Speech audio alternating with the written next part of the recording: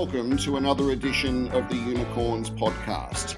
This is a podcast series featuring business leaders, motivators, innovators, and general go-getters.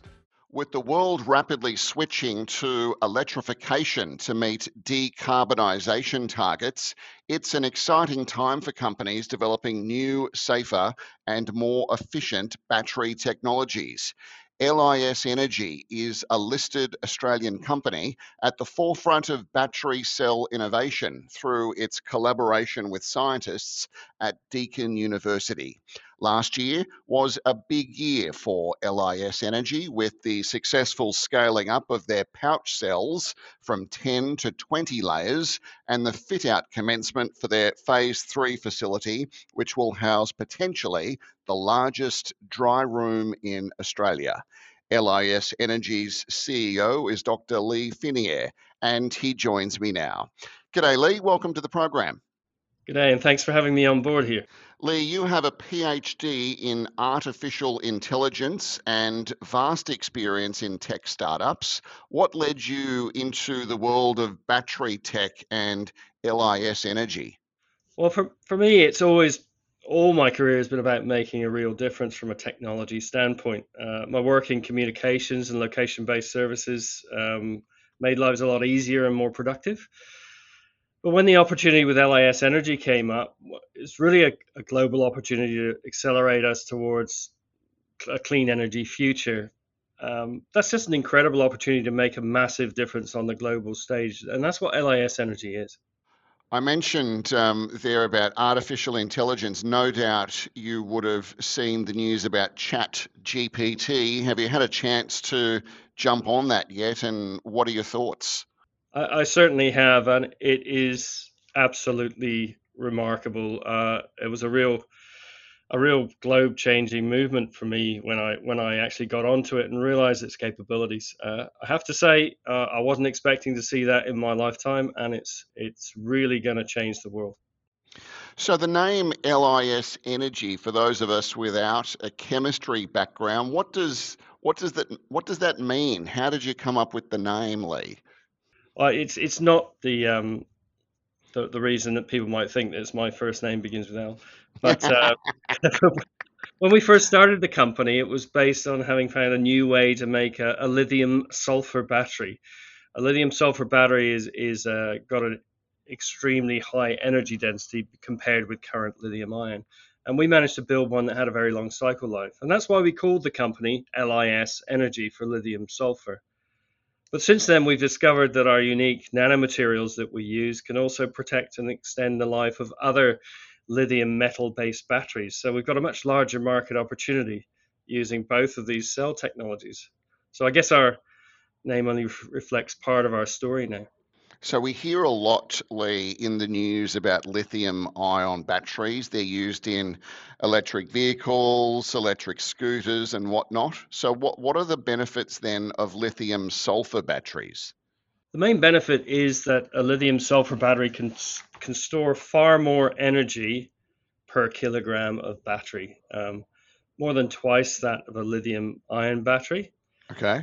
And what makes that really important is when we're trying to extend the capability of electric vehicles in particular, if we want to move into drones with a very long flight time, if we want to move into electric aircraft and get rid of all that aviation fuel, and even in lithium ion powered electric vehicles are currently limited at the moment by the range that they have. Range, what is it? You can only get like 400 Ks, 500 Yeah. Ks maybe. Well, we're looking at the potential for a lithium sulfur battery to deliver over 1,000 Ks between charges. And that means you'd need to charge your car less often than you would normally go to a filling station with your petrol car.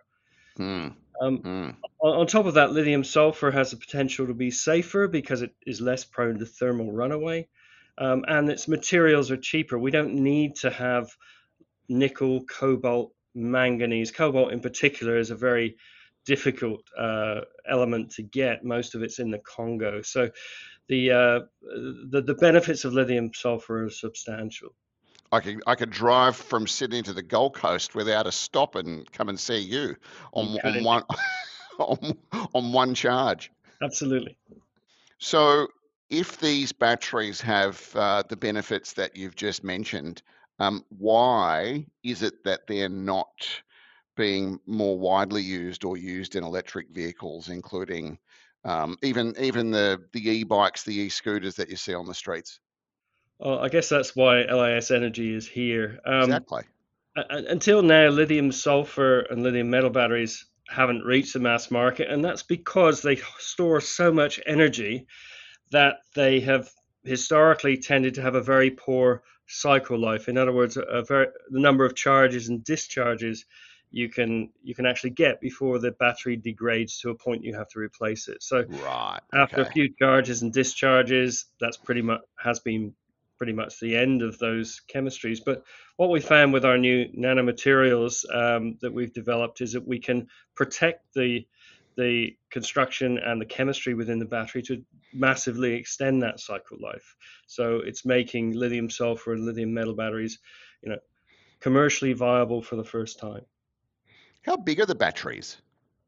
Well, they can be any size you want. I mean, typically a cell would be between, well, in terms of physical size, a little pouch cell maybe 100 millimeters by 60 millimeters.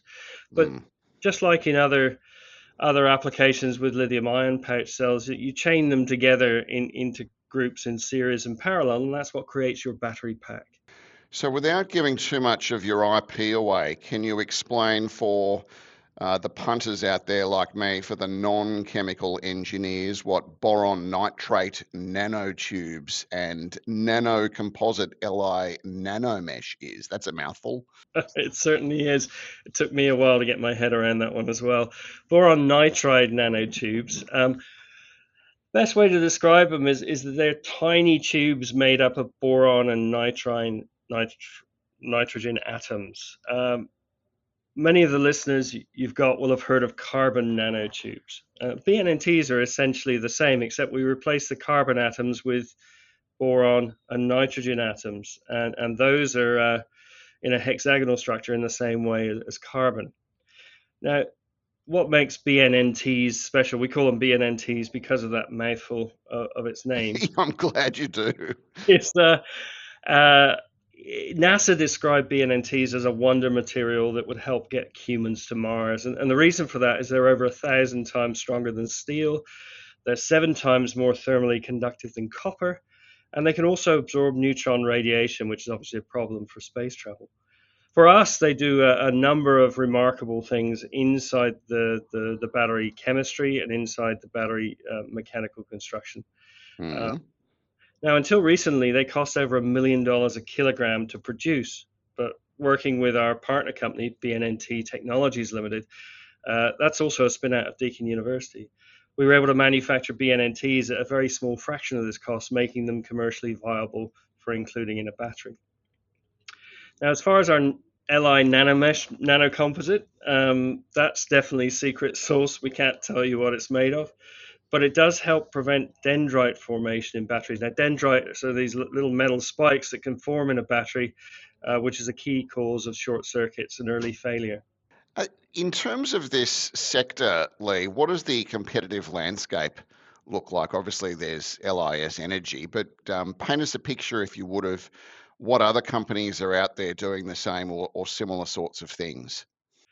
There are one or two companies out there trying to get the hang of lithium sulfur batteries. In the broader landscape, the main challenges are lithium ion battery manufacturers adding a little bit more silicon into their graphite anode. That pushes up the energy density a little bit. But the benefit we have is lithium ion is reaching its maximum potential energy density. It genuinely can't move to double what it is now, and that's just a function of the chemistry and physics of the structure of lithium ion.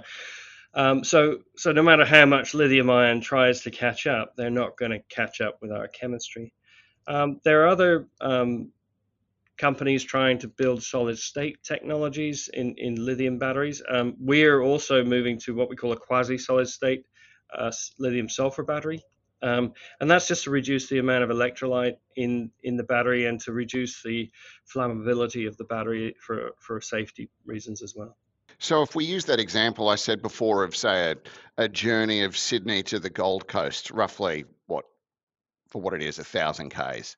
If you're in an electric vehicle at the moment, you'd have to charge, and every 400 Ks, that takes half an hour, 40 minutes to charge, for example. Are you saying that that the current technology in electric vehicles is at its point where it probably can't get much better? Am I understanding that correctly? Yeah, it will incrementally increase, but not. It's not a revolutionary step change by any means. And what we'll see is people try and pack more batteries into cars. But there is a limit at which car manufacturers are prepared to go, because those batteries get a lot more expensive, and it makes the car unaffordable. And also the charging time. Like if you go into the servo and you fill up, you're in and out in 5 minutes. Whereas with an electric vehicle, sometimes you could be waiting for, well, you tell me, half an hour, 40 minutes, maybe longer to get the full, the maximum charge. Absolutely. And then on top of that, you may not have a free charging point. You may be waiting 40 minutes for the last person to get off. Yeah. So how is that developing? How is that the current technology rolling out? Are we getting better with these charging points? Well, I think if we're talking about Australia, I'd say probably not fast enough by any means, and that will limit Mm. the adoption of EVs the way it's currently going. But well, I was over in London earlier this year, and I was seeing cables coming out of lampposts in the centre of London being used to charge to be charged electric BMWs, and so it's far more advanced over in Europe compared to Australia or the US. So are you broadly happy with the success, the progress you're making as a business as you advance this technology? Absolutely. What we said in our IPO prospectus just over a year ago now, we're on track for that. So I'm very happy with that so far. So I mentioned in my introduction, you've got an ongoing partnership with Deakin University, including two on-campus facilities, which is a phase two and a phase three facility. Can you explain a little bit more in detail about what's going on there? Fair enough. We tried to find easy ways to explain our progress with phase one, phase two, and phase three, because it is quite can be quite complicated. But in a simple sense, phase one was when we effectively started developing the technology. You're working in a chemistry lab, an electrochemistry lab. You're working in glove boxes, and you're building cells by hand to test the materials and whether they work or not. And that's phase one. But in order to scale that technology, once you've got that established, you need to be able to produce larger, higher quality cells at predictable reliability in a predictable way. And so that's what we call our phase two facility. It's essentially a micro production line, Hmm. um, and it includes roll-to-roll cathode coaters to coat the material onto the cathodes. It includes automated what we call pouch cell Z stacking machines, which allows us to build those pouches up without having a human hand need to touch it. And that all increases the quality and reliability of the test cells we're producing. And we're very pleased that we've now commissioned our phase two facility at Deakin University across 5 dedicated laboratories. What we're doing at the same time, though, is we're building what we call our phase three facility. And this is when you take a high quality cell that you've proven and work out how to manufacture it in volume, because our partners are looking for, after they've tested a few cells, they want to test thousands of cells in a Mm. full device. So if you've got an aircraft, for example, you'll need 10,000 cells of matched quality in order for that aircraft to get off the runway. So our phase three facility is designed to do that. We're in the middle of building that big dry room for the manufacturing plant at Deakin University, at the Deakin University campus, um, in a specialized facility, buying the relative equipment, and also building the unique robotic and automated bespoke equipment we need for certain aspects of that manufacturing process. So phase one is pure research. Phase two is scaling that to be able to produce high quality, reliable cells at a larger scale, suitable for testing for commercial partners. And phase 3 is then manufacturing those cells at a volume to allow us to trial full commercial operations in big products like an electric aircraft.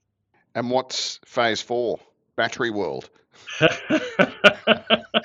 Essentially, yes. So Mm. phase 4 and phase 5, if you want to think of those things, and I certainly haven't talked about those at any length. But phase 4 is as we've proven the viability of the cells within, for example, aircraft, cars, other drones, and the like, and we've proved the demand. Then phase 4 is about working with battery manufacturers to scale that up from, say, a 2 megawatt hour to, say, 200 megawatt hour, as what we call a full scale pilot, before you go to a gigafactory scale, which is phase 5. So you've mentioned there aviation. I noticed you've signed some exciting agreements with a leading e-aviation company in the United States, which in turn has a partnership with NASA. So I'm keen to hear more about that, and also an e-truck manufacturer here in Australia. So let's get into the details of those agreements. What's the significance of those? Well, significance is actually really huge for us. We've obviously had a lot of approaches from a lot of companies around the world to want to partner with us and use our batteries. And we've been very careful to select those partners that we believe will help us to really understand each of those market sectors and work with us as we develop the cells to suit their particular market needs. In e-aviation, we've partnered with Magnix. Magnix is probably the leading electric aviation propulsion company in the world. They're a remarkable company. I think over a decade ago they were actually started in Australia, but then moved to the US, and they've already built electric aircraft such as the E-Beaver, the E-Caravan, and most recently a Robinson R-44 helicopter that's electric. So when it comes to their agreement with NASA, NASA has a tremendously ambitious program to make electric aviation a normal part of passenger air transport within the continental US by 2035. And to do that, you need large passenger aircraft to be powered by batteries. And that's what Magnix is creating with NASA, an electric Dash 7 aircraft, fully battery powered, and they're going to be trialing our batteries as part of that program. So it is a very, very exciting part of the future of aviation. It's very exciting for us, more so because the key differentiation of lithium sulfur is what makes it so special for this. Every kilogram of battery weight you can lose is an extra kilogram of passenger you can carry, or an extra kilometer of range you can add. And so as a result, our technology could make the difference between electric aviation being successful and never taking off, to coin a phrase. And the e-truck deal? Yeah, well, that's the other end of the spectrum. And I have to say that we partnered with a local Australian company for this called Janus Electric. They're doing retrofits on existing diesel trucks, basically pulling out the diesel motors, engines, and Yeah. popping back in an Does it electric one. work? Yes, it does, and it works really, really well. I'm so impressed that a local Australian company has come up with a technology that not only allows you to save on the cost of scrapping an existing truck to get an electric one, but also they have what they call a hot swappable battery. So instead of having to wait to charge your battery halfway through your delivery run or whatever, you just swap it out. It takes 3 minutes, and these are 3-ton batteries each. Mm. So it is an extraordinarily practical solution to what is a global problem. We're really delighted to be working with them because, again, we can extend the range of their trucks between having to swap the batteries, or reduce the weight of the batteries themselves, giving the truck more payload that they can carry. I So like it's it. a very exciting time for us in that one. And again, without giving away too many sensitive details, I presume you're working on some other commercial agreements. Have you got anything else in the pipeline? Well, nothing that I can talk about. I would say that we've signed a number of NDAs with major global companies across the electric vehicle, aviation, and drone sector, which are our particular target markets. And so it looks like it's going to be a very, very exciting 2023 as we push our technology forward to test cells that we can deliver to these companies. It's something that it's just so exciting to actually see this come about. And we get so many inquiries from all over the world, literally coming into our website. Into your inbox. Yeah, absolutely. Absolutely.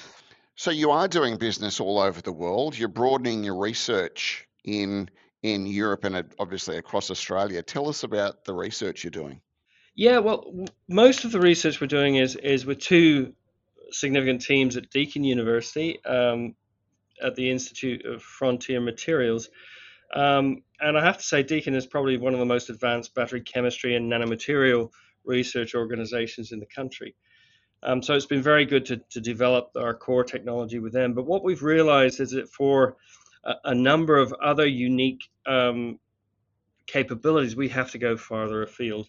First of all, to the University of Queensland, they're working on a project with us for recycling lithium sulfur batteries. And initial findings there show that it's easier and cheaper to recycle a lithium sulfur battery compared to a lithium ion battery. And then beyond that, we're working with the Fraunhofer Institution over in Dresden in Germany.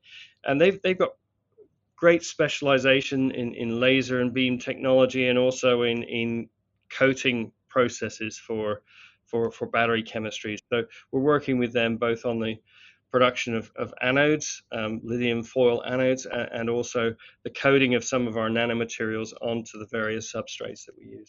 Well, to finish off, so you're back into it now for 2023. I imagine you're set for a big year. What are you looking forward to mostly for the year ahead? In some respects, I'm looking forward to Christmas, but the it's going to be a busy year. There's no doubt about it. But I think a couple of things really. I'm really looking forward to bringing on more commercial partners to help drive that scale and that interest as we're producing our results more effectively. I'm also looking forward to walking through the airlock doors of our new dry room for our phase 3 facility and seeing those first phase 3 test cells coming off of our production line. I think that will be a uniquely special moment for us in our history. Well, Dr. Lee Finnear, CEO of LIS Energy, thank you very much for your time today and all the very best for the year ahead. Thank you. Thank you very much.